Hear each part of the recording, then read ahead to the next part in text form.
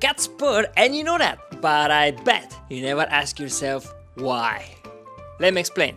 Scientists were confused about the mechanics for a long time. Now the most possible answer is that the sound comes from the muscles within the larynx. The purring comes from a combination from the moving muscles and the cat breathing in and out. But while scientists are more agreeable on the how, the why is still a mystery. We think they may purr out of happiness, but sometimes that can be out of nervousness, stress, or fear. Purring is a vibration that can stimulate bone growth or relax the cat after stress. It's also likely that this frequency reduces the risk of stroke and heart diseases in humans. So next time you see a cat, pet her. And if that's not curious,